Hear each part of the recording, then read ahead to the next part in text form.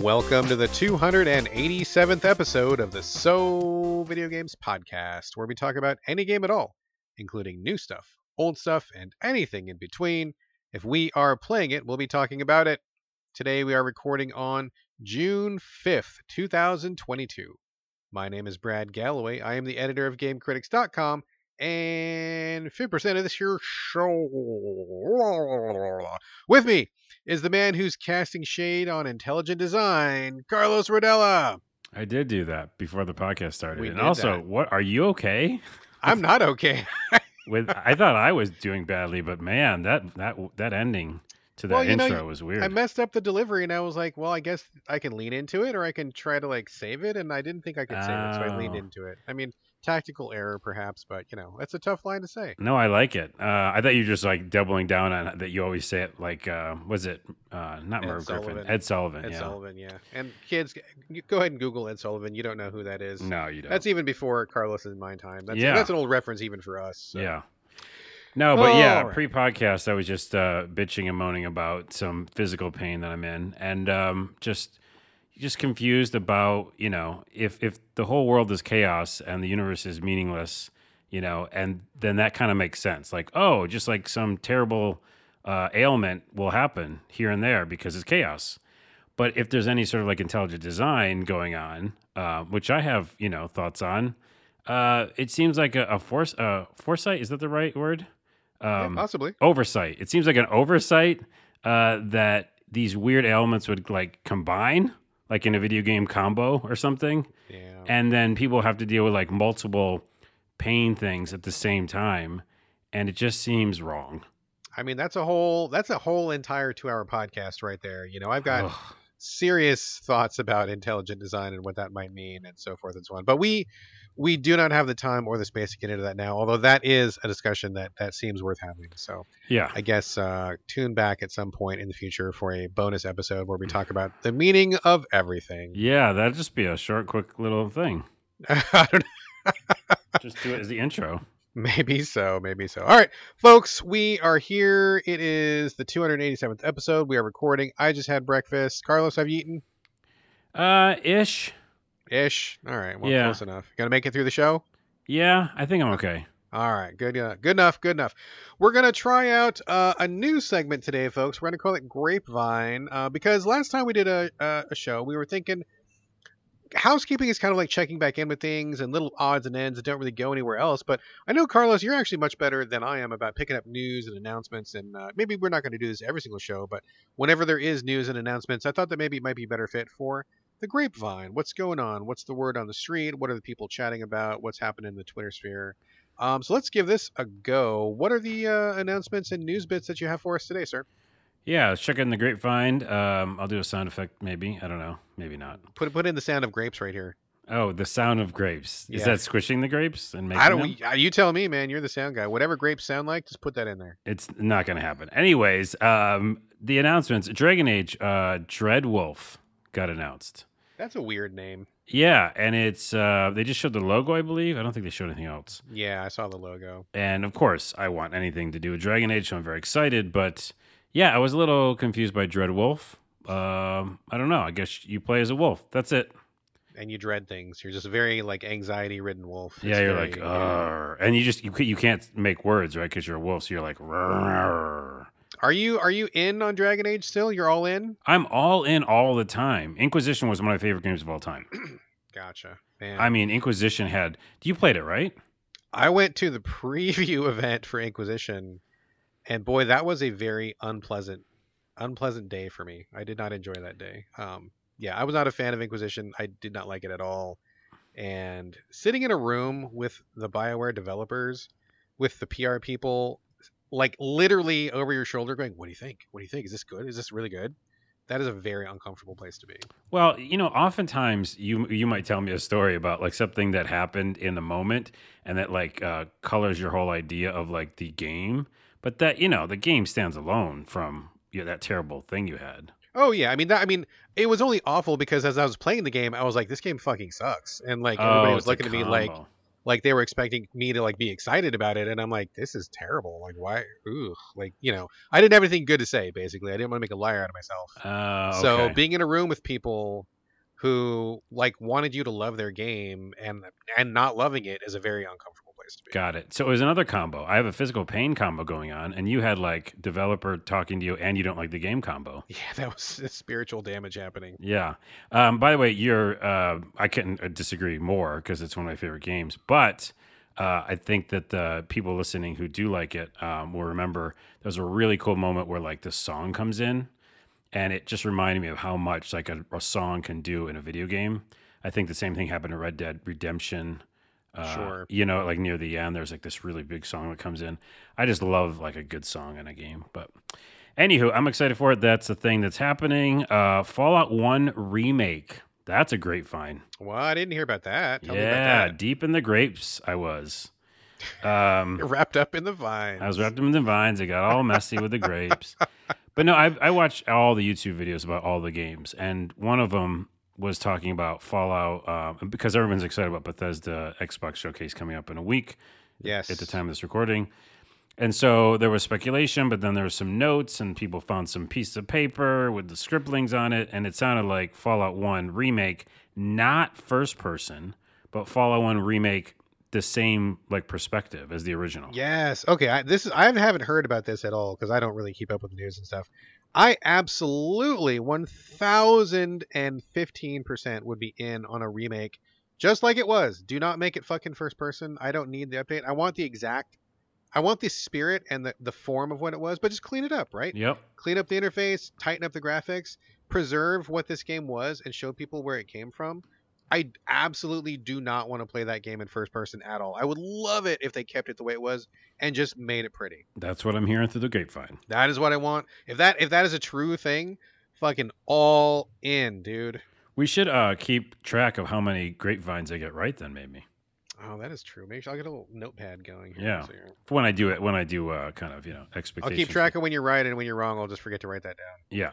And then the other thing is, well, obviously we'll talk about this in the show, but Diablo Immortal is all over the internet. I thought before we talked about the show, or before we started the show, you were like, I don't even know anything about Diablo Immortal. I was like, I still don't. But how is that possible when you like check Twitter? Because like Twitter, it's like everywhere. Oh, it's easy because when I see Diablo Immortal, I'm just like skip, and I just don't read it because I don't give a fuck. I don't play anything on my phone except for Marvel Puzzle Quest, which is the only thing I have room in my life for. So it makes it very easy to ignore mobile games. Right, but it's not. I mean, it's a PC game now too, so that's why I'm playing it. Oh, I did not even know that. Yeah. I thought it was only on the phone still. We'll get into it later in the show, but that's just definitely something that's like happening. So I guess that's part of this segment. And the other thing was State of Play. State of Play happened. I love Sony. I love PlayStation. I mean, I love all games. I know Xbox is the best place to play games. Bias. No, I see. I just followed it up with Xbox is the best place to play games. That was a Band-Aid on a gaping wound. Okay. Well, anyway, so State of Play happened, and I generally wasn't impressed by most of it. A lot of times these State of Plays are kind of boring to me.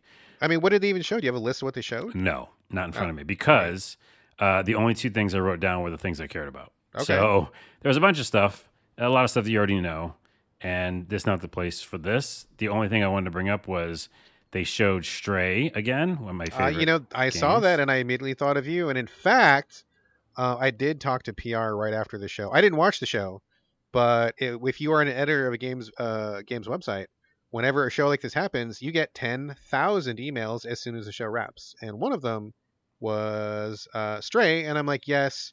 Reply, Carlos Rodella would love to play this. Please send me a code for this. Oh, snap. And I was just about to pre-order it, so I'm glad I heard that. Don't hold off. I feel like the odds are pretty good we're going to get a code for this, so hold off. Okay. It's one of my most anticipated games. Really excited. And then the other thing was just seeing a new Final Fantasy 16 trailer, because I can't wait for that game. By the way, Stray is coming out in July, which is super soon. Yeah, very soon. So that was cool to see. And then, Final Fantasy 16 feels like it might even still come out this year. I mean, they showed the trailer had so much gameplay in it. It looks fucking done. I don't know anything about. Is this another MMO or what are we talking about? No, just straight up Final Fantasy 15. Now Final Fantasy 16, like a new mainline RPG game. What happened to? This shows you how far out of the Final Fantasy loop I am. What happened to the next installment of the 7 remake? Is that just on hold indefinitely then? No, they showed. I don't think they showed that, but they talked about it maybe. But that's definitely coming soon. I think they're already almost finished with that as well. They didn't, I don't think they had a release date for that. Okay. So no, that's still happening. But 16, I mean, that's like what I want. Like 15 was my favorite experiences as well because I love the kind of big, huge Final Fantasy RPG. So, anyways, other things happened. I didn't write down notes. All right, maybe I should watch it. I might watch it today. I didn't catch it at the time. I was real busy. I got a little bit of time today. Maybe I'll watch it. Yeah. And then I guess that's it for the Grapevine. You want to move on to... Let's move on to our virtual living space that we share, Carlos. Yes. Divided down the middle with a strip of duct tape. It's called housekeeping. You know it. You love it. Here it is. I've got a couple things, but as per usual, it's just about TV and stuff. What do you got? What do you got going, Carlos? Is it about TV? Wow, you've been like hitting TV every episode. I mean, it is because the world is ending, and so we're just watching more TV and movies at night. Because I don't know, just to keep the fear and anxiety away, I guess. Wait, hold on. Coping mechanism. Why don't we just make 3 segments now? Because like the other segment, because if I knew it was a TV segment, then I would bring in like 8 shows that I'm watching. Because we should make it. Okay, we can do that. What we'll come up with a clever name for it. Unless you got one, you got a name for it. I don't have a name for it. All right, I'm gonna put it. Or if anybody listening, you got a suggestion, what you would like us to call our TV/movie segment, give us a cool name and we'll give you props for it. Yep. Maybe some clever listeners out there can help us out. What would you like to call our TV movie section? Let us know. Yeah, and then we'll get to it in a second, and I'll chime in at the end. But before we do that, a real quick check back in with a game section. I think that's a good place for housekeeping stuff. So let's check back in. Let's check back in with the game. I think I could probably do that too. You go first. Vampire Survivors, what's up with that? Yeah, I gushed about it last episode, I believe, and it's a simple top-down, very pixel-based. I don't want to call it. I don't know what. I guess it's just a roguelike essentially.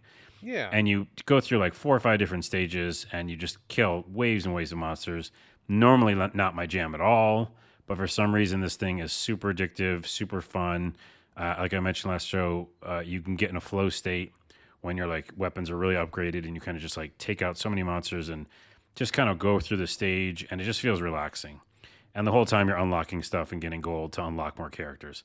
Well, I looked at a few YouTube videos and I realized that even though I thought it was doing pretty good, there's so many more things that open up as you get further in the game, including like new mechanics with like a slight card system, which doesn't even show up until you like unlock a lot. You know what I mean? Like it really is like buried. And then the best thing is, because last episode was called Shout Out to Owen, barista Owen, that I go to a lot at Starbucks. He told me about weapon evolution, and I think I alluded to it. I finally did it, and it is game changing. It like literally makes the game handle a different way. Literally changes the game. It does, and the fact that it becomes like almost like a twin stick shooter. Because before you have to run around and kind of aim with your weapons, and some passive like abilities you have are killing monsters and stuff. But it's really kind of about like I don't know, finagling and moving around the screen a lot because you don't always have like attacks coming. You know, you're kind of like timed and there's a cooldown or whatever. Right, like it's kind of auto attacking. You're kind of like managing it. Yeah, but it's also like auto attacking kind of slow. Even if you speed it up, it's still like you might not have an attack to the right side and then get hit or something. Well, when you evolve a weapon, which basically means you have to like take I have a barbarian. You take the knives, you upgrade it by getting like 4 or 5 or 6 of the different upgrades for the knife during the stage, and you also have to upgrade this bracer, and that there's like a list online of like, if you do these 2 things together, then when you kill a big monster, you will get a chest, and in the chest it will help you evolve the weapon. It's kind of... Is that permanent or is that per run? Per run. Okay. And there are permanent upgrades, in the store and also just on the home screen. But what's so cool about when you evolve a weapon, mine in particular was the knife, it just becomes like attacking from all directions. So basically, it's all directions, but also when you aim, it even like does it more. So it just feels like you're doing a twin stick shooter, and it just totally changes because now you're just like, it's just fun, Yeah. Yeah. And so the longest you go in a stage is like almost 30 minutes in one stage, and they're throwing everything at you, near the end. And so I got to like level 60 of a character, in one run, on one stage, and it was just the whole screen was monsters. And all I was doing was just doing a semicircle, or like a circle in the middle of my analog controller, like just going in a circle, like shooting, trying to survive. But they just like literally, it looks like the whole screen is just monsters. Is it possible to complete a run of that game, or is it one of those games where you just keep going until you die and like the monsters just keep getting more and more? And like, is there a win state, or is it just like as long as you can go? Jump back to Owen. He said he got to 30 or 40 minutes. I think it was maybe a little bit after I died. So maybe it is like 30 minutes. And then he swears he saw a screen that says you win or something. So like a game over screen. Yes. You can win that game. Okay. Yeah, well, you can win that stage. Okay. And the idea is that there's so many different stages you unlock. And then, you might be able to beat all of the stages. But what's really crazy is that there's even secrets too. So like you can be on a stage and like go through a mirror and go to a whole other part of the stage. So it's fucking a lot deeper than I thought, and everybody needs to play it. It's $3. I mean, I'm down, dude. As soon as they bring it to literally any console, I will buy it. I'll buy it twice. I bet you. Yeah, it's gonna be really fun on like your TV. I bet as well too. Oh yeah, like a big screen, get on the Xbox or something. I would buy that in a heartbeat, dude. I dig it. That's my check-in. What's your check-in?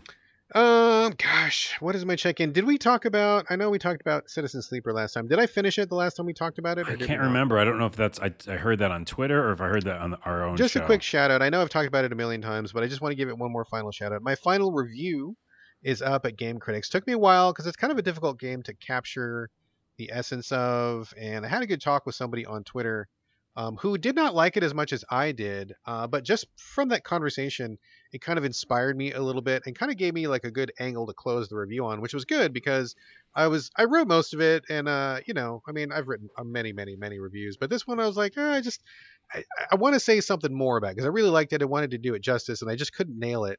But after this discussion with this person, I found a good angle, and I closed it in a pretty strong way, or at least I think it is pretty strong. So anyway, I would invite anybody still curious about the game to go read my review at Game Critics. It's up now. And that game finds itself in some very select company. That's all I will say. All right. Yeah. All right. That's all the housekeeping I have. Any housekeeping for you? You're good? 2 more bits real quick. 2 more bits. All right, let's have them. On Twitter, friend of the show, Lelena, was talking about video game books. There's a JRPG book she has, and it's by Bitmap Books. Have you heard of them? It sounds familiar, but I wouldn't be able to tell you what they've published. They have so many cool books, and so I just want to give them a shout out. Check out Bitmap Books, either on Twitter, on the website, whatever. I'm gonna order the JRPG book that she was showing off on Twitter, and I feel like just seeing some screenshots of the book she was reading about JRPGs got me like excited to go back and read books about games because I haven't done that for a while. And I have a bunch in my like closet. I'm like, I need to go pull them out and like start reading them. So yeah, it just got me kind of psyched to just sit down and chill with some video game books. All right, Bitmap Books. Bitmap Books, and then also 2 shout outs to 2 websites, Fextra Life, F-E Extra Life, like Extra Life. Sure. Have you been to that channel? Everybody knows about that. Oh, they do? Okay, yeah. Well, I don't know if everybody does, but if you are a Souls player, every Souls player knows about this. Interesting. Well, I'm not. I don't know if I can consider myself one yet, but I mean, you are now. I guess I am. But anyways, I liked it always because they just do straight news about RPGs, and in this field of YouTube and this era right now, which I'm gonna this is foreshadowing for my review later. Foreshadowing. Is that there's so many opinion stuff that's like, people just take opinions and like as a gospel or whatever. Like this is like what you do. You know what I mean? Like if someone you like and follow says this game's shit, you just go that game is shit. Yeah, exactly. Gotcha. But Fextra Live I always watch the weekly like roundup of what's coming up for RPGs or what's been updated or whatever. It's just the fucking news. It's great. It's like, all right, this came out. All right, this update happened, and they're thinking about doing this. Like it's just actually like straight up information delivery. Yeah, it's sorely missed in this world right now. It's just like journalism. Like, here's what you want to know, and that's it. Right, We're not going to give you an opinion. It sucks or whatever. So that's why I'm giving them a shout out. And the other one is, I don't know how to pronounce it, the Kaseki Nut Channel. I don't know what that is. Kaseki Nut Channel. It's making me laugh, but I don't know what it is. I know. He just covers like RPGs in like so many different ways, and I just like find myself watching it all the time. So All right, cool. Shout out to those, and let's get to the games. Wait, we didn't get to the games yet because we still got a couple shows. The TV movie. We've got a whole bunch of stuff to get through here really quickly. Before I launch into my bullshit, do you have any TV movie stuff to talk about? No, you should go. I just been talking for a while. Okay, cool. Just quick shout out, heads up that Love and Death and Robots, the third season came back to Netflix. Although honestly, I know they called it a third season, but it really just feels like the second half of the second season. I know there was like huge COVID delays. A lot of the people got sick, and there was problems with the animation and stuff. So it finally dropped, and I gotta say it's pretty good. I love that series. I really love that series. I think the people who are behind it do a great job of curating. Very few duds in that bunch of shorts. Almost all of them are pretty killer. And this last batch, man, there were some wild ones. Definitely a couple Cthulhu themed ones, a couple comedy ones, and there was one that just like, I don't even know, like it just made me feel like I was just like tripping the entire time I was watching it. Like I just kept looking at the wife going, "Oh my god," and she's looking at me like, "Oh my god," and like it was just visually stunning, but also kind of like weird and gross and off-putting, but also like really incredible. Yeah, just I don't want to spoil too much, but the visual style was just like ridiculous. So Love and Death and Robots is back. I really hope they keep it going because I think it's fucking awesome. I would love more of it. And I need to check it out, by the way. I haven't finished I think I stopped in the second season for some reason. You probably stopped at the end of where they cut it for COVID, like season 2. Probably. Yeah. They didn't do a lot of PR. Like I think somebody on Twitter told me it was back. Otherwise I never would have known it was back. Like Netflix didn't like surface it for me or anything. So I was kind of lucky that I realized it was up. Anyway, the Orville is back after like a 3-year hiatus. Have you ever seen the Orville? Yeah, back in the day, I fell off of it. I don't know. For some reason, it never caught me, but I like the concept. I mean, I love the Orville. I know that Seth, what is his name? The guy that does it. MacFarlane. Seth MacFarlane. I know he's really polarizing. I'm not that familiar with everything he's done. I mean, I know him from the Orville. I know that he does like Family Guy or whatever, but I don't really watch that show. And he does a couple other Fox shows, comedies or something. I'm not super familiar with his background, so I can't really say. But a lot of people, especially trans people that I know, do not like that guy because apparently he, would do a lot of trans jokes, or his shows would do a lot of trans jokes, and we're not down with that. But it's weird to me because the Orville, I feel like, is very trans positive, and I feel like it's very queer positive. And so that is such a strange thing to me to have people say he's a terrible asshole because of this. And then I watch the show that he's doing now, and I'm like, wow, this seems like a really progressive show. So I'm not sure what's going on or where that's coming from, but I am really glad it's back. They took a 3-year hiatus. Obviously, a lot of that was because of COVID. And I think they also switched networks. It was on Fox. Now it's on Hulu. But I love the Orville. It's just like, it is like the best Star Trek that's on TV right now. And it is just like, it's just straight up Star Trek. Like, if you don't like the Star Trek that's being available from Star Trek, this is actually better Star Trek than that. This is Star Trek done by people who love Star Trek. And sometimes that results in just like some really amazing stuff. I will say it was weird because after a 3-year hiatus, the first episode they started with was really heavy. It was like, oh my God, it was depressing and sad. And it was really good. And like the weird thing about the Orville, dude, like really, like not a joke even, is like almost after every episode we have like a family discussion about like the stuff that they talked about on the show. Really? Like almost, I mean, not in the beginning when it was like jokey, but once they found their rhythm and once they realized like, oh, actually we can do a pretty good Star Trek show without being a parody of a Star Trek show. We're just gonna just do Star Trek. Once they hit that vibe, God, fucking like every episode, it's like, okay, I guess we're talking about this now. Okay, we're having a family discussion. Like literally like every show. And like this was no different. We had like this long ass family discussion about what was on the show. And like I think it's a really good show, dude. So wow.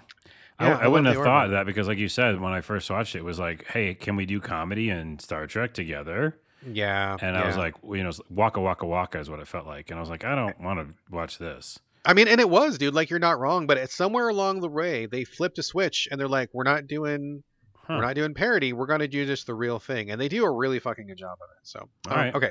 That is the Orville. Just last final shout out. Props to you, actually, for your recommendation of The Final Girls. We watched it the night after you recommended it to us on the podcast.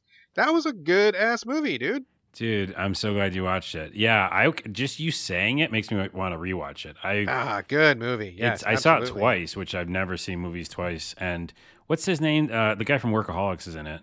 I he's know really funny. Yes. And yeah, it's a great cast, great Middle Dish is in it too, and good music too. And it just feels like it's weird Twilight Zone episode too at times. Yeah. Just to recap for people who missed last episode, this is a story about a girl whose mom was a star in an 80s slasher film. She dies, and while the girl is grieving, the daughter is grieving, they somehow get transported into the film that her mother was in. So they're like in this 80s slasher film with like the character that her mother is playing, and they're like also stuck kind of like in a time loop, and also the killer's there, and they're trying to figure out like what are the rules of the movie, and then what are the rules of them being in the movie, and can they change the future?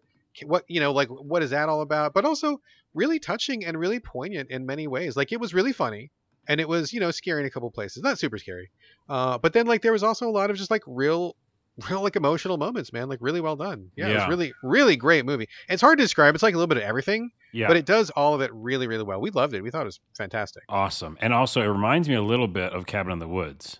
A little bit, yeah. Which is also a really good movie. It's a really good movie, and it's funny and horror, but this one's, like you said, more touching and more like a full-on movie. I don't know. Yeah, exactly. And I want to mention real quick 2 things. I tried to start watching Fantastic Beasts because there's a new one on HBO that just came out. Yeah. I know. Well, all right. Jeez. I fucking fuck J.K. Rowling and all that shit. The J.K. Rowling thing. I'm done with that. All right, whatever. We've had discussion a little bit, but I do separate some art from artists and whatever and creators, but not because I just wanted something fantastical to watch. And my point is I got bored. It's just like it's not exciting enough, Yeah.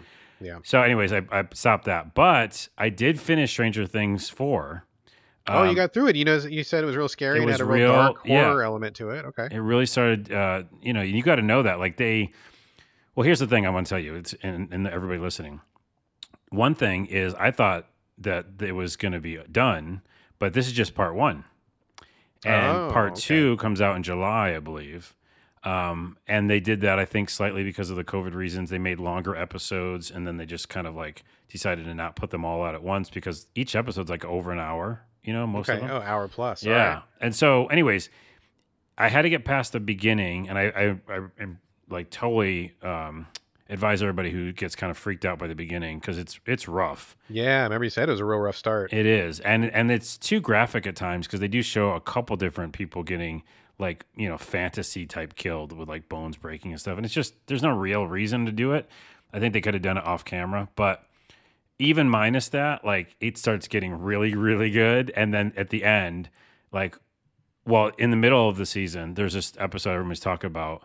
And I won't ruin anything, but it has that Kate Bush song in it, which is everywhere now. It's all over TikTok, by the way. Oh yeah. I saw that blow up on Twitter about the Kate Bush song. Yeah.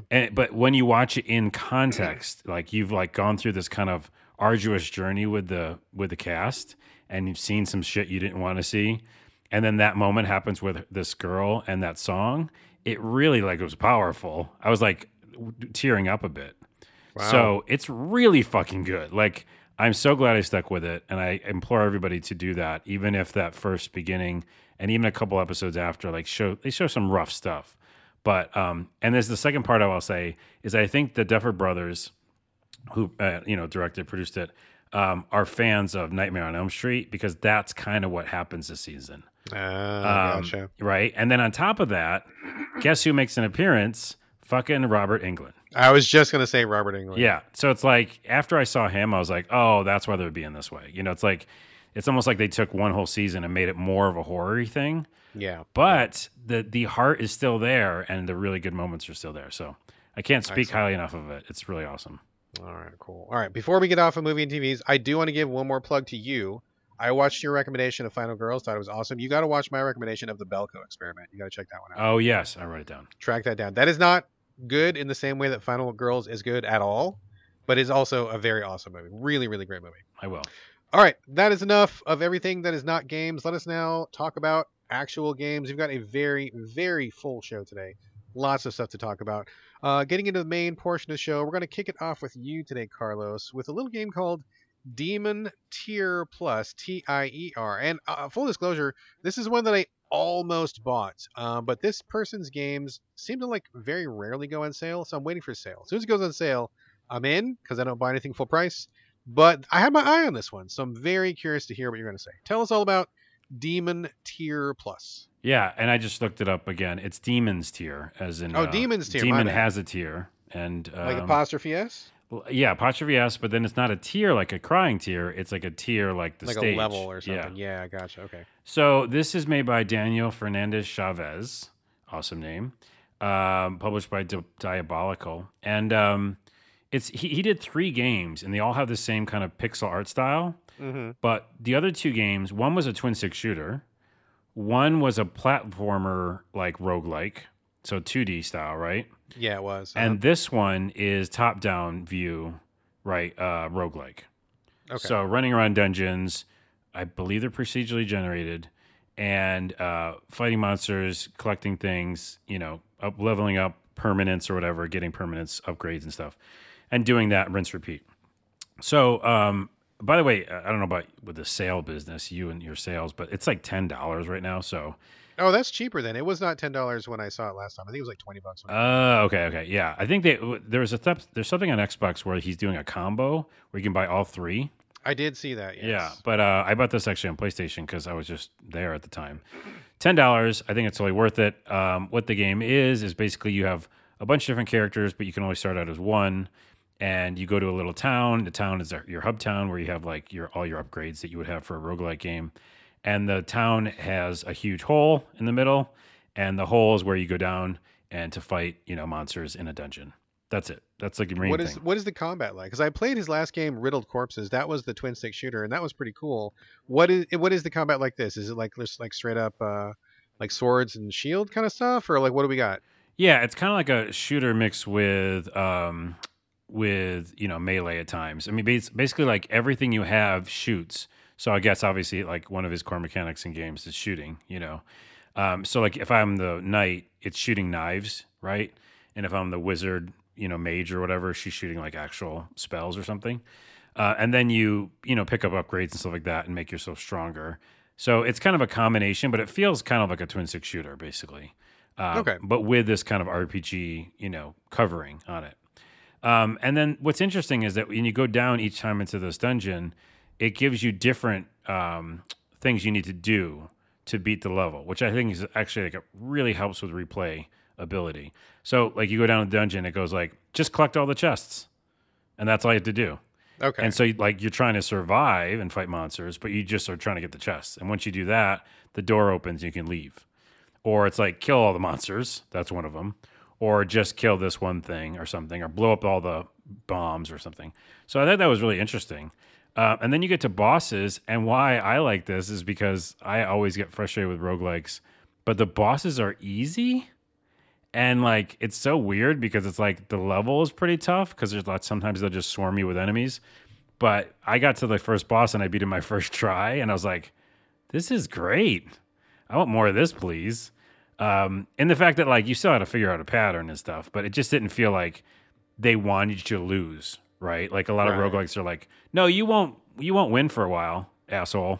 Come back in 10 hours or whatever when you upgraded. Right. Yeah. This one was like, if you're smart enough, like an RPG, thank you, Daniel, by the way. Shout out to Daniel, creator of this. It's like, and you've leveled up your guy or girl.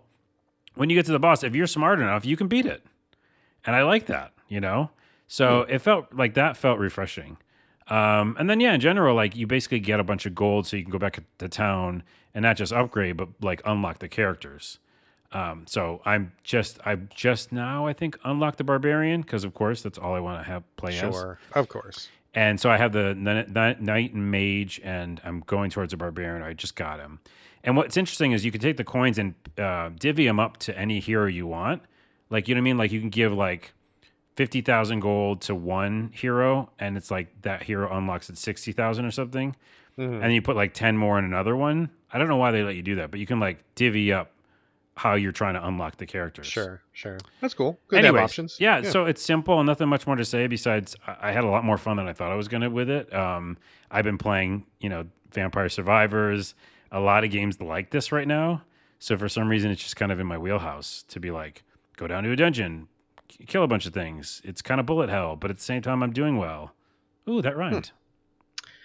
Good. You're a poet and you did not know. Wait, it's bullet hell and somehow I'm doing well. That's not a bad episode name. No, it's not. It's not good. You don't like it. Okay.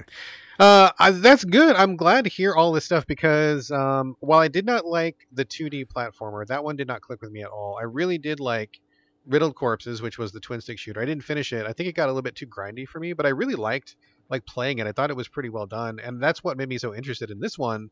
Hoping that this guy Daniel Fernandez Chavez just kind of keeps upping his game, literally and figuratively. So yeah, if it's $10, $10 for me is a go. Like when I saw it come out, $20 or whatever, that was like, I mean, that's like $5 more than I'm willing to gamble on a game that may not be good at all. Like $15 I think is probably the most I'm willing to gamble on something, because money's money, right? Like I'm not rich. Yep. So, but $10 for something where I'm pretty confident I'll like it after hearing you talk about it, that's a go. I'm gonna probably pick this up. I'll probably get on Xbox once I get off the show here. So thank you for that vote of confidence. You're welcome. And also, here's the final selling point. It's 2-player co-op. Oh, right on. Excellent. Excellent. Top down if you have another person to do that with. And it is procedurally generated dungeons, which makes it really fun. So that mixed with the kind of like you don't know what you're going to do each level, it makes it replayable. So I dig it. All right, that sounds like a thumbs up from Carlos, and I'm excited to check that out. Sounds good. Demon's Tier. All right, excellent. I will move on. I got a couple quickies to talk about here. First off is a game called Dolmen, Dolmen. Interesting. Were you looking at this one? Yeah, almost every episode I go, oh, he did play it. Because I'm like looking at every game. Yeah. And then you go, I played it. Okay. Let me save you time and save you money. Do not play this game. Okay. This is like a C grade take on a sci-fi themed Souls-like, and I gotta just be real fucking honest with people. In a world where FromSoft exists, in a world where Elden Ring exists, you got to up your game. Like, do not even step to this unless you've got something genuinely new to offer. And there have been several sci-fi themed Souls-like out in the market already. None of them very good. So it's like, unless you're going to do better than what those people have already done, and good luck trying to step to what FromSoft is doing right now, like, don't waste your time. Because, like, it's just like, it's like seeing Rembrandt painting a picture, and you're like, oh, I got some watercolors, I could do that too. Like, okay, you're not going to do that, right? Like, not to discourage people, everybody should try, everybody's got a dream, try to make your game if you want to. But, like, this game is, like, so far away from where the current bar is being set. It was just kind of embarrassing. Sci-fi, Souls-like. I mean, I couldn't even tell you what the story is about. Some bad stuff happening. Who cares? But like the difficulty was kind of whack. Like it felt like it was scaled up too high. Like it was kind of get good from the beginning, which is not a good place to start. The camera work was not very good. The controls were kind of like awful. I mean, that's one thing that people don't really talk about with FromSoft games is like whatever problems somebody may have with a FromSoft game, they understand inertia and weight and like the crispness of the combat. Like that's like the backbone of all of their games. And there may be other problems, but they get that part right. They've had that nailed down for a while. And if you can't get your combat to feel that way, don't do one of these games, because that's what these games are all about. It's knowing when your sword's going to hit. It's knowing exactly how long it's going to take. It's knowing exactly like the pace that you should be fighting. And with Dolmen, it was like all over the place. Like I just felt like it was wacky. Just not good at all. It just did not feel good in the hands. So can I really quick add a yes but instead of a yes and? Go for it. I agree, and especially because after playing so many hours of Elder Scrolls, Elden Ring, Scrolls, yes. that they nail what they nail. But to my first point I made ever about that series, I just think that jump is whack still, because the gravity doesn't work. Like if you look at Dragon's Dogma, that's a fucking jump. Or like, I don't know, tons of other action RPGs, even Trials of Mana. Like there's got to be some sort of float, some sort of weight. I just think that jump is whack. I mean, it's not a great jump. That is, I will agree with you there. And I will say that Dolmen doesn't have a good jump either. Okay, well then, it doesn't matter. Okay. I mean, I'm with you there. Jumping is not their forte. No one will argue that. That is for sure. So I just feel like just doing a game like this where you're like taking cues from the games that have come before, but you're not really adding enough of your own flavor to it. Like just don't do that. Like there's so much competition right now. There's so many other great games out there that putting something out that just doesn't really bring something new and doesn't do what it does well either. Like if this thing was totally tuned and it just worked and flowed, I mean, that would be one thing, like, oh, okay, I could just play this mechanically. That's fine. But it doesn't feel good mechanically. It doesn't handle good mechanically. It doesn't have any fresh ideas. It just feels like a worse version of like stuff I've already played, and I just don't have time for those games right now. So, all right, Dolmen, I do not recommend to anyone right now. Moving on really quickly, just a quick mention of Lit Bend the Light. It's Lit: Bend the Light. This is a puzzle game where you each puzzle is like one screen, so I kind of dig those. And you have a beam of light that you control. It's on a little, I don't know, like a little cart or something, a little car, some kind of little mobile device that shoots a laser, and you can like wheel it around a level. And there's these mirrors, and you can raise and lower the mirrors, and there's little filters, and you can raise and lower the filters. And the point of it is to get your beam of light, through obstacles, around corners, and just to get it to light up a little exit portal at the end of each level. It's cool if you like these kind of puzzles, which I think is, in general, I think are kind of neat. But at the same time, it is incredibly finicky. Sometimes it's all about tapping your controller for like a 16th of a second just to get it in the exact right spot. And then you got to bend the mirror just the right way and lift it up just like there's a lot of moving pieces in every puzzle, and all of them are like super finicky. And I think it's a cool idea, but like I just didn't have the patience for it, like where it was just too finicky. After I got past like the first one or two puzzles, which was like totally brain dead, just let the player win these real quick just so you get a feel for it. Once it started adding some complications to it, like 3 and 4 and 5 elements to a puzzle, I was like, oh dude, I'm out. Like I just feel like I'm spending way too much time on these, and I don't want to work that hard. So if you like those kind of puzzles, if you like the idea of sinking your teeth into a puzzle where you've got to like manipulate all these little elements, it's great. I think it's great. Like I'm not that person, so I'm just saying that this is me. I don't call that as a flaw of the game. I just think that it's not the right game for me. But if you like these kind of games, single screen puzzles, multiple elements, like really taking your time to figure out how things work and how things fit together, I think it does what it does really well. And I don't have complaints about it. It is just not the thing that I want to be into right now. Yeah, I'm backing away from this immediately. Just because these are the puzzles that happen in other games that when I get to that stage, it's like an RPG and it's like, okay, line up the mirrors. And I'm like, no, I don't. Is there an auto button? Where's the auto? Yeah, Where's the auto line up the mirrors? Yeah. It's like when Laura Croft gets into a tomb and she's got to line up the mirrors, but like times 100, like way more than that. Wow, that's so scary. Yeah, again, some people like Sudoku or something, and exactly, it's fine. Yeah, if you like that kind of thing, I think it's great. I don't like that kind of thing, so it's not for me. But I don't hold that against the game. It's not a criticism. Not a criticism is what I'm trying to say. So, all right, that's what I've got for this section. Carlos, back to you. And unfortunately, I have screwed up my notes, so I accidentally deleted the game that you were going to talk about next. What is the game you're talking about next? Well, let's see. We could do Sucker for Love, probably. Yes, the Sucker for Love is exactly what we're doing. Let's talk about that. Thank you. And I am scolding myself silently for accidentally deleting that piece of information.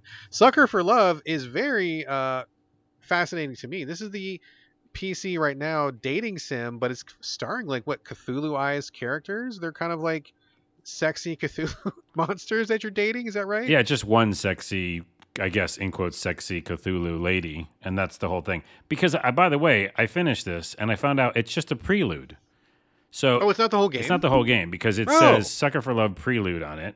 I don't know if it said that in the beginning, but I remember I finished, at least my playthrough, and I'll do a minor spoiler maybe at the end, and what happened to me, and then I was like, oh, it's over, and I was like interested. Oh, I'm sorry. I was so surprised. I thought they had sent us, full disclosure, I thought they had sent us full codes for review. I misunderstood that. I thought this was the whole game, but it was just a taste test, a demo then. Yeah, and because I'm looking at Sucker for Love Prelude on Steam right now, and I'm not sure if that's the game that I have that you gave me the code for, but either way, it seems short. So if they did give us the full game, because I had a ending, maybe you can look it up or something. But I'm looking it up literally right now. It was still super short, no matter what my code was. So. But yeah, so this is very similar to what's it called? Doki Doki Literature Club? Yeah. So it's like that. It's like hey, it's kind of a dating sim, but it's also there's a monster lady you're gonna kind of try to date, but also it's scary, but also it's gross. Is it really? Is it graphic and scary? It can get graphic a little bit, yeah. Not a lot, but. And then at some point, it's like you're nervous and you're like, oh no, what's happening? But I got, in quotes, a good ending. And And essentially what the game is just one screen, and it's your bedroom, and you're visited by this lady who's, Cthulhu lady. Wait, is this the ending you're describing? No, the beginning. Oh, okay, beginning, right. And so basically the whole game is you, like, point click, which I don't normally like, but they do a really good job of how they do it. Click around the room to pick up things, put them back.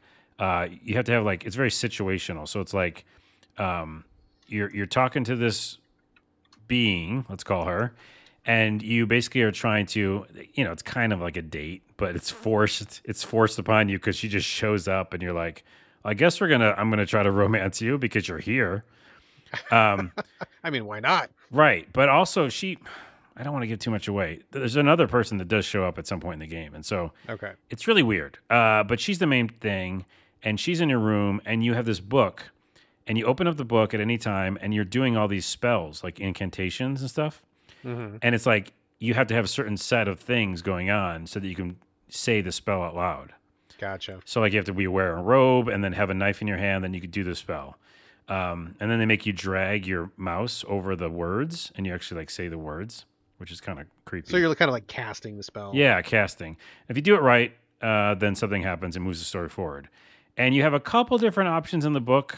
One of the options I think is interesting. It's just called, like, breakup, like breakup spell. And I didn't do it, so I'm sure that's probably, like, if you pull that off, then it's a different ending. But yeah, that's kind of the whole game. Is you're just, like, looking around the room. There's some dialogue. You're trying to, in quotes, romance her kind of in a way. But there's this impending doom all the time. Sure. And I want to spoil it, but it's, like, really bad. It's real bad. I mean, if this is Cthulhu themed, it's probably all real bad. So yeah. And it's kind of like about the fate of the world too. It's intense. But it's, like, masked with this idea that you're trying to, like, woo this Cthulhu lady. Sure. And there's, like, 3 little hearts, and at the end of the 3 little heart meter, there's a smooch button. So if you do at the end, if you do a good ending, you can hit that button, which I did, and I get to hit that button. Smash that smooch button. I smashed that smooch button. Wait, that's a good episode. The title. That's the title. Right Smash there. that smooch button. So I did smash it, and I got a, in quotes, good ending where we got to smooch. But it's weird. It's weird and dark, and I like it. I would like to see more of it. So I went back and looked. There is there's a prelude available on Steam, but I'm looking at the PR email that we got from the person. Again, disclaimer that we got codes for this to talk about it here on the show, which we're doing right now. It seems to me like they sent us the full game, so maybe go back and see if you can download the full game. If that doesn't work, let me know. We can talk about it after the show, and I'll resend the code or something. But yeah, it should be the whole thing. It looks to me like there are a total of 3 different Cthulhu-esque ladies to romance, so there should definitely be more to that game. Oh, so maybe I had the full code, but I only picked the prelude. I don't know if it's in there or something. I honestly do not know. I was gonna try to play it this week, but then I ran out of time because I played 6 other games this week. But I will go back and investigate it. Okay, I'll go back and then we'll talk about it next episode maybe. Sounds good. Okay, cool. But I liked what they did for, like, the simplicity of it, and it was, like, to the point, and it was a little creepy, so it made me feel uneasy, which is good. And there's a couple moments that are timed too, which in visual novels can be scary because, you got to hit the right buttons at the right time. So I don't know. I think it's weird, and I would have liked, to have maybe a different looking person I was trying to romance because, I mean, I don't want to tentacles on her face and stuff, right? Yeah, tentacles. I don't want to be. I know it's not called sexist. It's called speciesist. Yeah, I guess. So I don't want to be speciesist, but she just wasn't my type. I getcha, man. I getcha. Well, okay, this sounds really fun. I like Cthulhu stuff. I like dating sims when they're not, it's not very wordy, is it? Like, you're not reading, like, paragraphs of text. No, not at all. It's so fast, and so they do the interface so well that it's more about just the creepy nature of what's happening. That sounds like it's for me because I like dating sims when they go quickly and when they're light and fun, not when you got to, like, really just read, like, a book between each time you push a button. And I love Cthulhu stuff. This definitely sounds like it's for me, and I believe we also have a code for me as well. I'll have to check it out. But let's investigate. Let's see those other at least 2 more ladies, if not more, and we'll maybe circle back on this one. Okay, we will. Sucker for Love, First Date, currently only on PC. There we go. I will talk quickly about a musical story.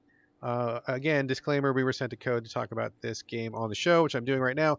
It's called A Musical Story. I honestly didn't really even know what it was about. but it is a story about music, as one might guess. It's a story that's told without words, which is interesting. Basically, the game starts with a guy on his deathbed, which is kind of a dark place to start. And I assume the rest of the game is him kind of like reliving his memories. It kind of, back when this musician was getting started, and then like when he was getting his band together, and then when the band was playing like shitty gigs, and then later they're playing better gigs. So that's kind of how it goes. And each section, it's like a rhythm game, but it's not like a regular rhythm game. Like the rhythm sections are very short. Like you're only doing like I don't know, 8 or 10 notes, and then when you do that successfully, you watch like a story scene, and then you go back and you play like 8 or 10 more notes, and then you watch another story scene. So you're not getting like a DDR sweat going on. Like you're not really like super, hardcore going after it. It's pretty casual, honestly. And the story scenes are pretty well done. Again, no words, but you're just watching body language, facial expressions. It's a pretty like cool cartoony style. I think it looks pretty appealing, which is pretty nice. I will say, full disclosure though, I don't have a single musical bone in my body. I don't have any rhythm. I have negative musical ability. Mm-hmm. So the one complaint I had about this game is that the visual cues in this game are not great. Like you really have to listen. And in most music games, you'll see like maybe a line, and then a shape will be coming down the line. And when the shape is on the hot spot, you push the button. That's when you know how to push the button, right? If you don't have rhythm, like I don't. But this one didn't have that. There were some settings you could do, but even on the setting with like the max help, it still wasn't enough help for me. So like I was having to listen and try to guess where like the beat was going to come in, and like most of the time it was fine. But there were a couple sections where like I was getting it wrong like 10, 15, 20 times in a row, and I just could not get the rhythm of it. And that's me, because I'm not a musical guy, full disclosure. I'm open about that. But it really, really, really would have helped if there was more of a visual, where you could just see visually when to push the button. There's a little bit of a light that comes on as kind of a helper, but it's not there all the time, and it's not bright enough, and it's not. I just needed more help, because I suck at these games, and that help wasn't there for me. So I couldn't finish the game because I got really annoyed, because I got tired of doing the same section over and over, because I just don't have that rhythm. That's just how I'm built. Nothing I can do about it. Nothing I can do. So if you have musical skill, I think you would probably blow through this game no problem. It seems like it tells a cool little story. It's probably only like 2 hours long or something like that. But my frustration got the better of me, and I just couldn't put up with the lack of assistance for the non-musically inclined person. Yeah, so it feels like kind of a WarioWare. A little bit. Short like, kind of little things that happen. Little bit. Yeah, it's not heavy. It's not hardcore. Honestly, like I said, if I had musical skill, I would have blown through it my first time.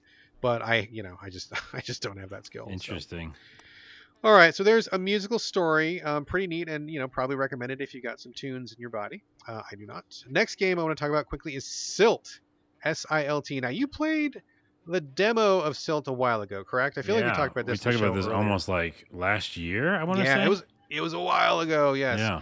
Silt is a 2D. Kind of a minimalist grayscale game. Everything is black and white and gray. It looks very striking. Great visuals, great theming. But you play as a creepy scuba diver, and again, no words. There's just whatever's happening on screen.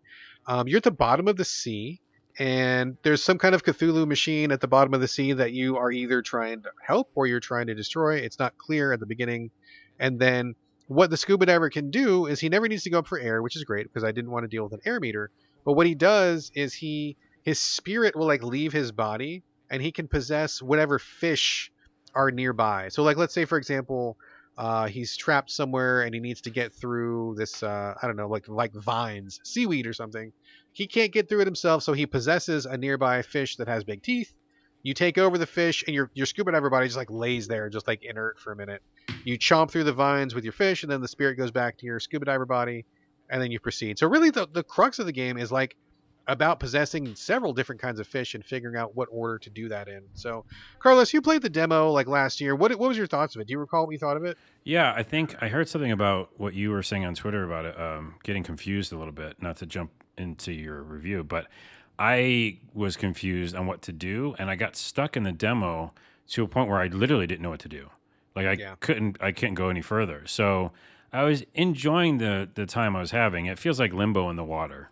Underwater limbo. Underwater Good limbo. way to say. Yeah. And I like switching the bodies and stuff. But when you leave the bodies or you jump into the ship, different fish, your body's like can get hurt. I think, right? I believe it can. Yeah, I think so so. it's like vulnerable. But yeah, it's interesting. Digging some of the mechanics and stuff like that, and I really like the mood of it. But I just couldn't play anymore because I got to a part where there's a bunch of sharks or something, and a little fish, and I did all the puzzles, but I couldn't get to the next screen, and I didn't know if it was I had to go backtrack somewhere, but I was just stuck. So my experience got cut short. It's a difficult one to recommend. I think it looks great. Like the style and just the concepts in it are pretty cool. I mean, Cthulhu underwater, scuba diver, that's kind of spooky. Like it's all in my wheelhouse. But I think, like you really have to go above and beyond when you're doing a dialogue free, information free game, when you're really counting on the player to put things together for themselves just on environmental clues. I got stuck a couple times. Full disclosure, I did finish this game. It's only about maybe 2-3 hours long. It's a pretty quick play. But a lot of times I just couldn't tell where to go. Like the way that they signal where you can go is not super clear. Sometimes the feedback is not really great. Like I couldn't tell sometimes if I was hurting. Like if I was fighting a boss, I'm like, I'd hit him with something. And I'm like, okay, did that do anything? Did he hurt? Is he not hurt? Am I doing the right thing? I can't even tell what I'm doing. So I think more feedback would be great. And some of the mechanics I just felt like were really not clear. Now I got to maybe the 2/3 portion of this game and I got stuck. I got so stuck. I had to actually email the PR rep and the developers because the game was not out. There was no walkthroughs or anything like that. And I'm like, look, I need some help because I can't finish this game. And we went back and forth and back and forth. And I finally figured out how to get past the thing. And I think it just came down to just not enough communication. The developers knew how a certain thing worked. I did not know how that thing worked. I'm not going to spoil it. But once I knew how it worked, I got through it like the very next time. It was just about, I just wasn't clear on what was going on. Yeah. So once I figured that out, it was obviously simple in hindsight, but at the time, had literally no clue and I was getting ready to quit the game because I couldn't figure out what to do. Well, that's where I was probably then, right there. I needed to figure out what that thing was. It's very possible, very possible. So I think Silt is a good first start. I think it needs some tweaking. I think it needs better clarity, more communication to the player, a little more play testing with people who don't know what it's all about. Would really highlight some spots where more communication would happen. But overall, I mean, it was it was cool when it was working, and it's a nice little like tiny little bite-sized Cthulhu-esque story. So I generally liked it, but I did definitely get frustrated. So that was kind of a bummer. So well, yeah. Again, I agree with you in the artistic look of it too. I like that, but it looks great. It does really look great. So all right, that was Silt. Carlos, back to you for Diablo Immortal, as we kind of talked about at the top of the show. I know that this game exists, but I don't really know anything at all about it. All I knew, it was like Diablo on a phone. That's all I knew, and I just have not bothered to read up on it. Don't have time for it in my life. But I mean, it seems like a lot of people on Twitter are playing it, and I think that you've got some strong feelings about it. I have very strong feelings about a lot of things around it. I'm going to say I just came up with this idea. This can do 3 stages of this. Okay, the first stage is what this game is. Okay. The second stage is, and I'm saying this so I remember, is how the critics and the YouTube people are talking about it. Okay. And the last stage is how I feel about it. Okay. Okay. All right. So the first stage is what it is. So, and it's kind of infamous. The announcement of it is like a meme as well, where the developers are like, "Hey, we're gonna make a new Diablo game. It's gonna be only on the phones." And the whole crowd's like, "What?" And he's like, "You guys own phones, right? Like, come on!" And he was trying to like get people to be like, "Phone games are okay." So that was kind of a meme. Yeah, good luck with that. I know. And then at some point, due to popular demand, which I'm not sure where that, focus group testing or whatever they were doing, they said, okay, we're going to port it to PC as well. But we're not really going to change too much of mechanics, and we'll kind of jerry-rig a setup for like controller, and it can work with mouse and keyboard. And then we're going to release it at the same time as the mobile game. So, and it's synchronous, so you can pick it up on your phone, pick it up on your PC. Oh, so you can switch back and forth between platforms. Yeah. Like it's all kept at the Diablo servers. Yeah. Which is great. Gotcha. I mean, like that's a cool feature. So that's the history of what it is and the fact that it came out on PC. Quick question before we move on. Mm-hmm. So like, is it just like straight up Diablo? Like, is there anything special about it? Because I don't know anything at all. I mean, I'm assuming it's just like the classic Diablo formula, but is there a twist to it? Is there anything different about it? Like what's the hook? So I'll just say this in the top part of this then, the first stage is that it's Diablo 3 and like not even better graphics, right? It's just like Diablo 3, Okay. if not slightly less better, probably good than the definitive edition. And because it's gonna be a mobile game, that's what they made it for, is a mobile game, and it's got monetization, which is part of the biggest problem that we're gonna get to here in a minute. Okay. All So right. like crazy monetization. Think Diablo 3 with the auction house, right? I don't want to think about that. I know. Well, this is what this is kind of at times. And then that's what it is. And so, like, with also mobile games, you get those daily rewards or like Oh yeah, got to do your daily check-ins. challenges. But Yep. those check-ins, lots of times, yes, they're bullshit. But also for me, and what you'll get to in my last stage here, is that they're just more like things to play, right? And at the end of the day, this is kind of a top line review, is that I always just want more Diablo. Like, I'm a sucker for that mechanic, the flow. Talk about flow state. You just, if you've taken out like dungeons and stuff with a really good character and your build you like, it just feels fun. Like, it's just fun to play. So that's kind of what it is. Mobile monetization, Diablo 3. Second part is the part that I'm most mad about, is that most videos, and this happens a lot on YouTube, they do the clickbaiting with the titles. Sure. I've reviewed most of them, 90% of them, about Diablo Immortal. Most of them are doing what I'm calling hate baiting. Instead of clickbaiting, it's hate baiting, which is so prevalent nowadays, where people are like, "This is the worst thing I've ever seen in my life. Click my video." Sure. So many of the hate baiting videos I watch about Diablo Immortal, they were like, "This monetization's fucked up. It's so insane," and they're not wrong. There's some really fucked up levels of monetization. But then at the end of the hate video, or even the middle of it, they're like, "But it's a pretty fun game. I like the game. Like, I like the game mechanics. Like, I like the Sure. game." Sure. I like that. That's literally what people would say. They would say, "This is the worst thing. They should be so ashamed of themselves. All of the developers should be so ashamed of themselves for doing this." But I like the game though. Like, Yes, it's internet fun. internet 101. Welcome to Right. the internet. Yes. And I don't like. I mean, I've been watching a lot of Asmongold for a while, and people listening probably know him from his YouTube React videos. But I really got turned off by him with the way he did this particular hate baiting, because like he put out like 6 videos, and they're all his hand in his face, or his hand in his Looking disgusted. his or head in whatever, his hands. Yeah. Yeah, it's Sure. disgusting. And again, even he was like, "Yeah, but it's like a fun game to play, but these microtransactions are bullshit." So that I hate. I'm so over fucking people just being hateful about things, and it's not even fully true. But the other thing is the monetization is fucked. Like, it's fucked and it's not fucked. This leads into my last part of it. The fucked part is, if you want like the best legendary gear, right? Which normally in Diablo 3 and those kind of games you would just grind for forever. You have to pay like weird money. Like, not even like, it's like, it is mean of them to do it. Like, you'd have to pay, I think it is for all the gear, all legendary, all the gems. There's so many different gems. It would be like 6 figures. So Wow, like seriously? hundreds of thousands of dollars. Not like $1,000, but like hundreds of thousands of dollars. Wow, that's even beyond what I was even thinking you were going to say. Right. So that's like, that is fucked, right? But, and to my final point is, if you like the game enough and you're just playing free to play, and I'm pleasantly surprised to tell you this, unlike every other YouTube video, it's fine. You don't have to spend dick all right? I'm here to tell everybody, you don't have to spend dick. Okay, because I'm level 40 almost, level 39. Played it for, I'm addicted to this fucking game. That's the other overview summary. It's a fun ass Diablo 3 game. I haven't paid any money. I'm not going to pay any money. All the daily reward stuff is just bonus. If I click it, cool. If I don't click it, I don't care. And there's actually a lot of voice acting and campaign, and it's pretty good. Like, it's pretty damn good and addictive. So the monetization element is there. I'm not saying they're right. They're like fucking wrong to make it that insane, right? But you don't have to touch it.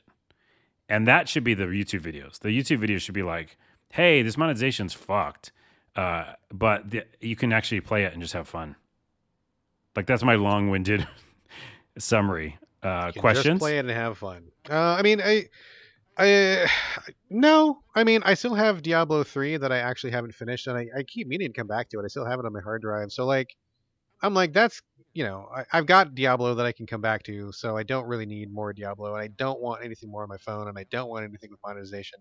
And I totally get the idea of playing something and not having to invest in it, which is cool, but, like, I mean, I am just not in the market for this. This is not for me. So cool, I guess. I mean, I'm glad people are having fun with it. It seems like you're having fun with it. So Well, I am. I I'm don't. just so angry about. I don't think I fully got mad. I was going to get much more madder.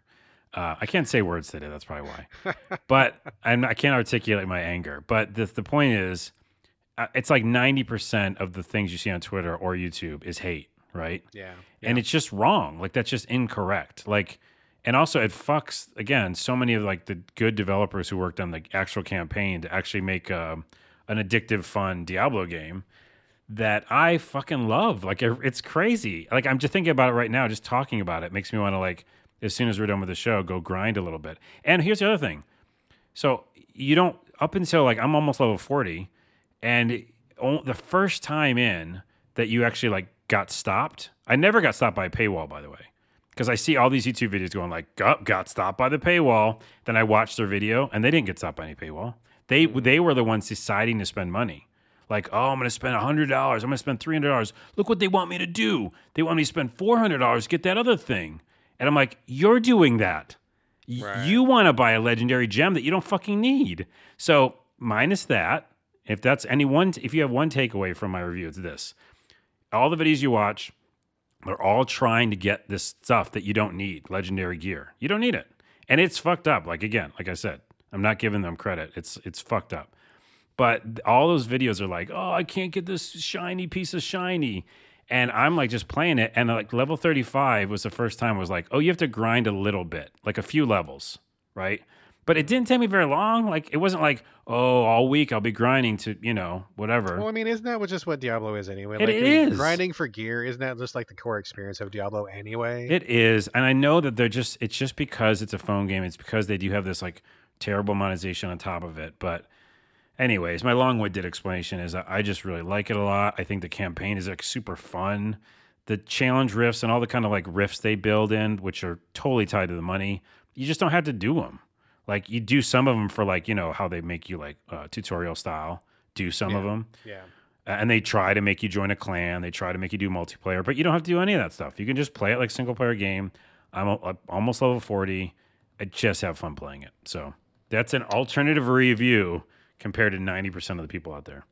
All right, there you go. Diablo Immortal on phone, on PC. Carlos says, just play it and have fun. Just play it and have fun. And one more pro tip before I leave, and this is really important for people playing on PC who want to play with a controller. I even saw like all the biggest YouTubers miss this, but they're like, it's not working right. Like it's fucking lagging. It does. In the beginning, it's like, doesn't work. And you're like, oh no, I can't play with controller. You have to go into the settings, and this is not a good experience. I'm just telling you how to fix it. And there's a thing called dead zone controls. Oh, sure. Right? Yeah. Or like scrolling, thing. Yeah. I can't say any words today. And you fix that, like make the dead zone like really, really small, and then it works fine. Okay. So people who want to play in control, fix the dead zone. You're fine. Good tip. Fix the dead zone. Control. Words are hard. Words are hard. All right. We're almost done. We can all both take a rest after this next section here. A couple more games for me, and then we're out. First, Lamplight City. This is a 2D point and click that I am playing on the Switch. It is set like I want to say the 1800s. I could be wrong about that. It's like old timey, like Sherlock Holmes kind of days, whatever time period that was. I'm not a history major. I don't know my years. I'm just taking a stab in the dark here. Some very nice pixel art. It's about a detective. I'm not going to spoil anything, but basically you start off in a prologue. Something major happens in the prologue, and that kind of sets the tone for the rest of the game. I'm not going to spoil that. It's a little bit exciting when that happens, so I'm not going to say. But so you go do some investigations. You talk to people. Cases come up. You got to solve some cases. I think there's like 5 or 6 cases or something like that. Full disclosure, did not finish the game. And I got to say, this is kind of a point and click of the style that I don't care for. And again, not a criticism of the game. I think this is just like me kind of knowing my own limits. I do like a point and click when they are very light and when they are breezy and when they are fast. And that is not this game. This is a more traditional, tons of stuff to click on every location, which is like a big no-no for me because I don't like clicking things that don't do anything. Like they're just like flavor. And it just ends up being like a lot of reading, and you have to like, click every item on every screen to make sure you're not missing anything. That's very like slow and tedious for me. So I like point and clicks when they're quick and peppy. This one is not quick and peppy. Also, it's the kind of thing where something might be there, but it's not there until you trigger something else, and then you come back, and then that thing is there. That always gets under my skin. Like, if there's an object there, I want to pick it up the first time. Don't make me come back and get it the second time. And the big hook to this game is that you have these like conversational. I mean, I don't know. I think using the word duel is the wrong word, but kind of like you'll get into a chat with somebody and you'll have a number of dialogue options, and depending on what you say and depending on how they perceive you, they'll either cooperate with you or they will not cooperate with you, and that can make the story branch off in a few different ways. Like you can fail, be really clumsy with some people and not get them to open up to you, but then the story keeps going. So I think that's kind of the hook of the game, is that you can be a not perfect detective and mess things up and still keep rolling, which is cool. Which I think that's a great idea. But for me, it just was very slow. I don't like clicking every single thing on a screen. I don't like having to go back to locations a bunch of times, and it just was. I just and to be fair, I wasn't like laughing at it. It's not a funny game, but I also wasn't really super into like the dialogue either. Like it wasn't interesting enough to make me want to figure out what was going on. It was kind of like, it was just like average point and click, like, and I'm not really like the person who plays every single one of those. So I think that if you want a point and click, you're in the mood for that. If you like that traditional style, I think it's well done. It's a very traditional, very well done point and click with the little dialogue duels. I think it's kind of interesting idea. And I do like the idea that you don't have to play perfectly. Like you can progress when you make a mistake. That's great. But a little bit too old fashioned for me. I need something a little quicker, a little more streamlined. So. All right. Yeah. For me, I back away from every point and click right now. So it's just what you're in the mood for. Yeah. Final game of the show. I'm going to end on a high note here. Is Card Shark. Card Shark. Have you heard of Card Shark? I've heard of it. I'll Google it right now because I don't remember. It's put out by Devolver, and so we all have a good relationship with Devolver. I think you and I both probably like most of their games. Am I wrong? Yeah, like 99.9% of them. Yeah, like Devolver. Even if I don't love all their games, I love what they do. They're always trying new things. They're always pushing the edge a little bit. So I dig that very much. Card Shark, I think, is fascinating. This is a very interesting game, which I am very interested in. This is set like way long time ago in like I got to take a history class or something. I was going to say, do you not know the times? I do not know the time again. I really need to take history class because this is before Sherlock Holmes times. This is kind of like in Bridgerton times, something like that. So the super fancy where people wore wigs, powdered wigs. Yeah. And everybody was like a fop, and they were like, everybody had land, and that whole kind of everybody had land. That's funny. Like, you know what I'm saying? I need a history class. There was so petite fours, yes, exactly, hors d'oeuvres was a thing. United States educational system has let me down in a major way right now. Nice. I'm living proof of that. Anyway, it's long time ago. People rode around in carriages, etc., etc. And so what happens is you start the game off as like a little serving boy in a bar or a pub or whatever, and this guy walks in, fancy guy, fancy clothes, got the powdered wig, and he's like, dude, I need somebody to help me run a scam tonight, and you look like you're broke, and you look like you need some money. Do you want to help me scam some folks? And you're like, fuck yeah, I do, because I'm just like wiping tables and getting beat up in the back room, so I want to go do something else.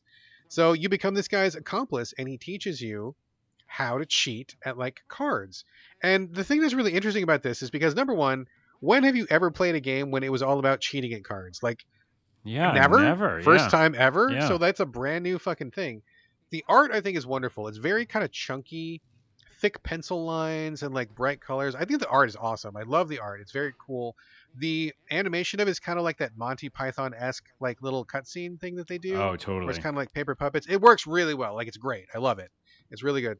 And it's so fucking fascinating to play these schemes where like the guy's like, okay, so what we're gonna do. And it's crazy to me that he even figured out how to ways to like make this work on a controller, right? But like he'll be like, okay, we're gonna do the clumsy fingers routine, and so he explains like, okay, we're gonna stack the cards a certain way, and then I'm gonna give them to you, and then when they're looking left, I'm gonna put it in your pocket, and then come around the table and do like he goes through this whole fucking thing about like how to do this scam on these people, and it's all worked out of the controller. Like it's all kind of like a series of mini games that you got to do, but also you have to like really pay attention because, for example, like he'll flash a hand of cards up on the screen and you've only got a couple seconds to look at it. You don't have as much time as you want. So like one thing that happens all the time is like he'll want you to pour wine, and while you're pouring wine, you're supposed to like sneak a peek at somebody's hand. So you have to like sneak a peek before their glass gets too full of wine. Otherwise, you spill it and people get suspicious. So Ah, like you've got this little stress timer thing going on, and then it's like you also have to remember how to even cheat because he'll go through it with you when you guys are just like back at camp or whatever.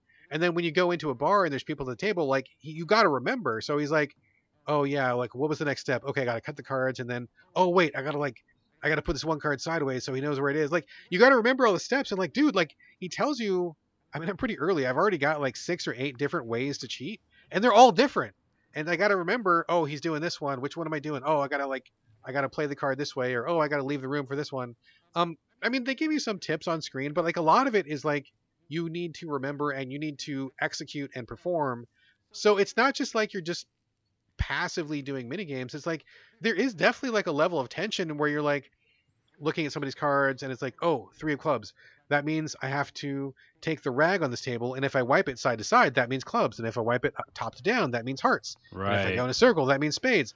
And like there's no cue, like you got to just fucking remember. So I made a little cheat sheet for myself because I could not remember some of these, and like you really kind of get into it, like you really feel like you're cheating these people, and you're kind of running the scam, and the tension that I feel playing these games is like it's pretty significant, dude, because I haven't lost one yet, thank God, but like I've come close a couple times. And I'm just like, oh no, like what if they catch us cheating? Like what's gonna happen? Like I don't know what happens, and I don't want to find out. But like that feeling of like being one step away from getting caught, is very palpable. Like it's very present, and I can feel my heart beating like a little bit faster, and I feel like my focus just like, oh, what card was that? Was that a spade or was it a club? What was it? And you got to like the way that you pull things off. It's just so fucking clever, dude. It's so clever. I was just gonna ask you if you knew the consequences for getting caught, and I just was looking at the game page on Steam. And there's a cutscene where it shows a guy pointing at you, I guess, and saying like, "You'll die here and now." So I believe it, dude. I believe it. I mean, this is like when the gallows were still a thing. Yeah. And I'm just like, okay, like this is not going to be good. Like someone's going to duel us, or we're going to get thrown in jail, or go to the Bastille or something. So it's really cool. I'm glad I haven't lost anything yet, but I really think it's so interesting and so fascinating. And as far as I know, all of these things are real life scams as far as I can find out. Like these are all techniques that people do in real life to like actually cheat. So I feel like I'm actually kind of like learning how to cheat at cards as well. Wow. So it's kind of educational. I mean, but again, you have to practice them, and like in the game I'm actually practicing them. Like when the guy is teaching me a new technique, he'll be like, oh yeah, here's the 21 pickup technique, and here's the left hand slide technique, or whatever. Those aren't the names, I can't remember the names, but whatever, they've all got a title. And he's like, oh, do you want to practice? I'm like, fuck yeah, I want to practice because this is hard. Like, I need to like, okay, do this thing and then turn this way. And then, okay, going to put the card in my pocket. Okay, then I got to like dog ear this card. And like, there's like a lot of steps to all of them. And so you really feel like you're performing. Like, it's not just QTEs. Like, it's about like, you really need to be aware of what's going on and be actively participating. So it's a very unique experience. I think it's super cool. Looks great. I think it controls great. I just love the theming and the style of it. I mean, it's like a winner all the way across. Wow. Brand new idea that I've never really encountered before. It's really well done. Super fucking great game. I love this game. This is the shit. It's really cool. And on Steam right now, there's a demo, so I'm going to download it because it's easy for people on PC. And also, so the public school system failed you when it came to history, but this game is giving you a bunch of new information about cheating at cards. Which is actionable information I could actually use in my real life. That's right. It's going to benefit me in a real, tangible way. So super cool. I guess, point to Devolver and -1 point to the American school system. So Card Shark. Awesome. Check it out. Before we leave this, though, Devolver, speaking of them, because there's no E3, they are also going to do, remember their E3 presentations? Every presentation they've ever done is wild. It's perfect. And I think I talked to the producer of the last one. Does videos and stuff. Anyways, they just put up a trailer for their conference thing they're doing. Their upcoming thing. Yeah, so I'm excited to see that. And Devolver, we love you. Check out Card Shark. Yep, Devolver is great, and Card Shark is fucking great. Check that out. Absolutely. All right. That's a show. That's pretty much a show. Carlos, is that a show? I think that's a show.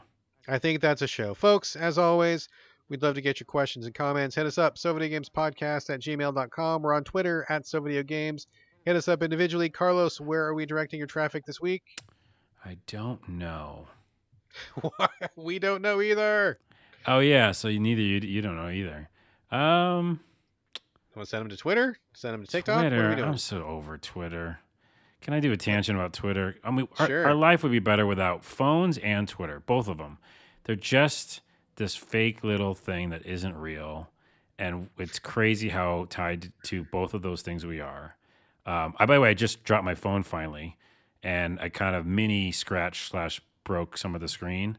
Oh, no. And I have to go, bring it in. It's like doable. It's not like going to cause me problems. Like I can definitely still use it.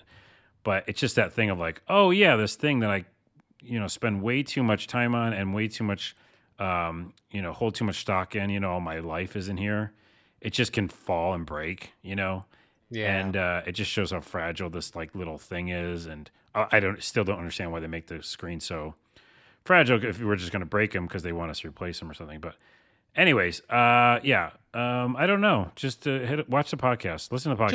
Just think about Carlos. Send him your hopes and dreams. Yeah. Send him some positive energy. I don't know. I need the positive energy. Manifest something in the universe for Carlos. I don't know. How about do that? Health? Manifest health for me. All right, we're going to do that. Thank Everybody you. Think about Carlos and manifest health. Get the universe to send him some cosmic stardust that way. Yes. Absolutely. As for me, just the usual for me, Twitter and Instagram. Right after he's like, let's use Twitter. Yeah, it's good. Yeah, I do. I love Twitter. It's BRADGALLAWAY, all A's, no O's. And this is going to do it for episode 287. Thank you all again for joining us here on the So Videogames podcast, and we'll see you next week. But in the meantime, this is bye from Brad. And before you go, know that Diablo Immortal isn't that bad. All right, it's not that bad. Just play it and have fun. Just play it. It's free. It's free. No one's making you spend money on this thing. The money thing is stupid, but no one's making you.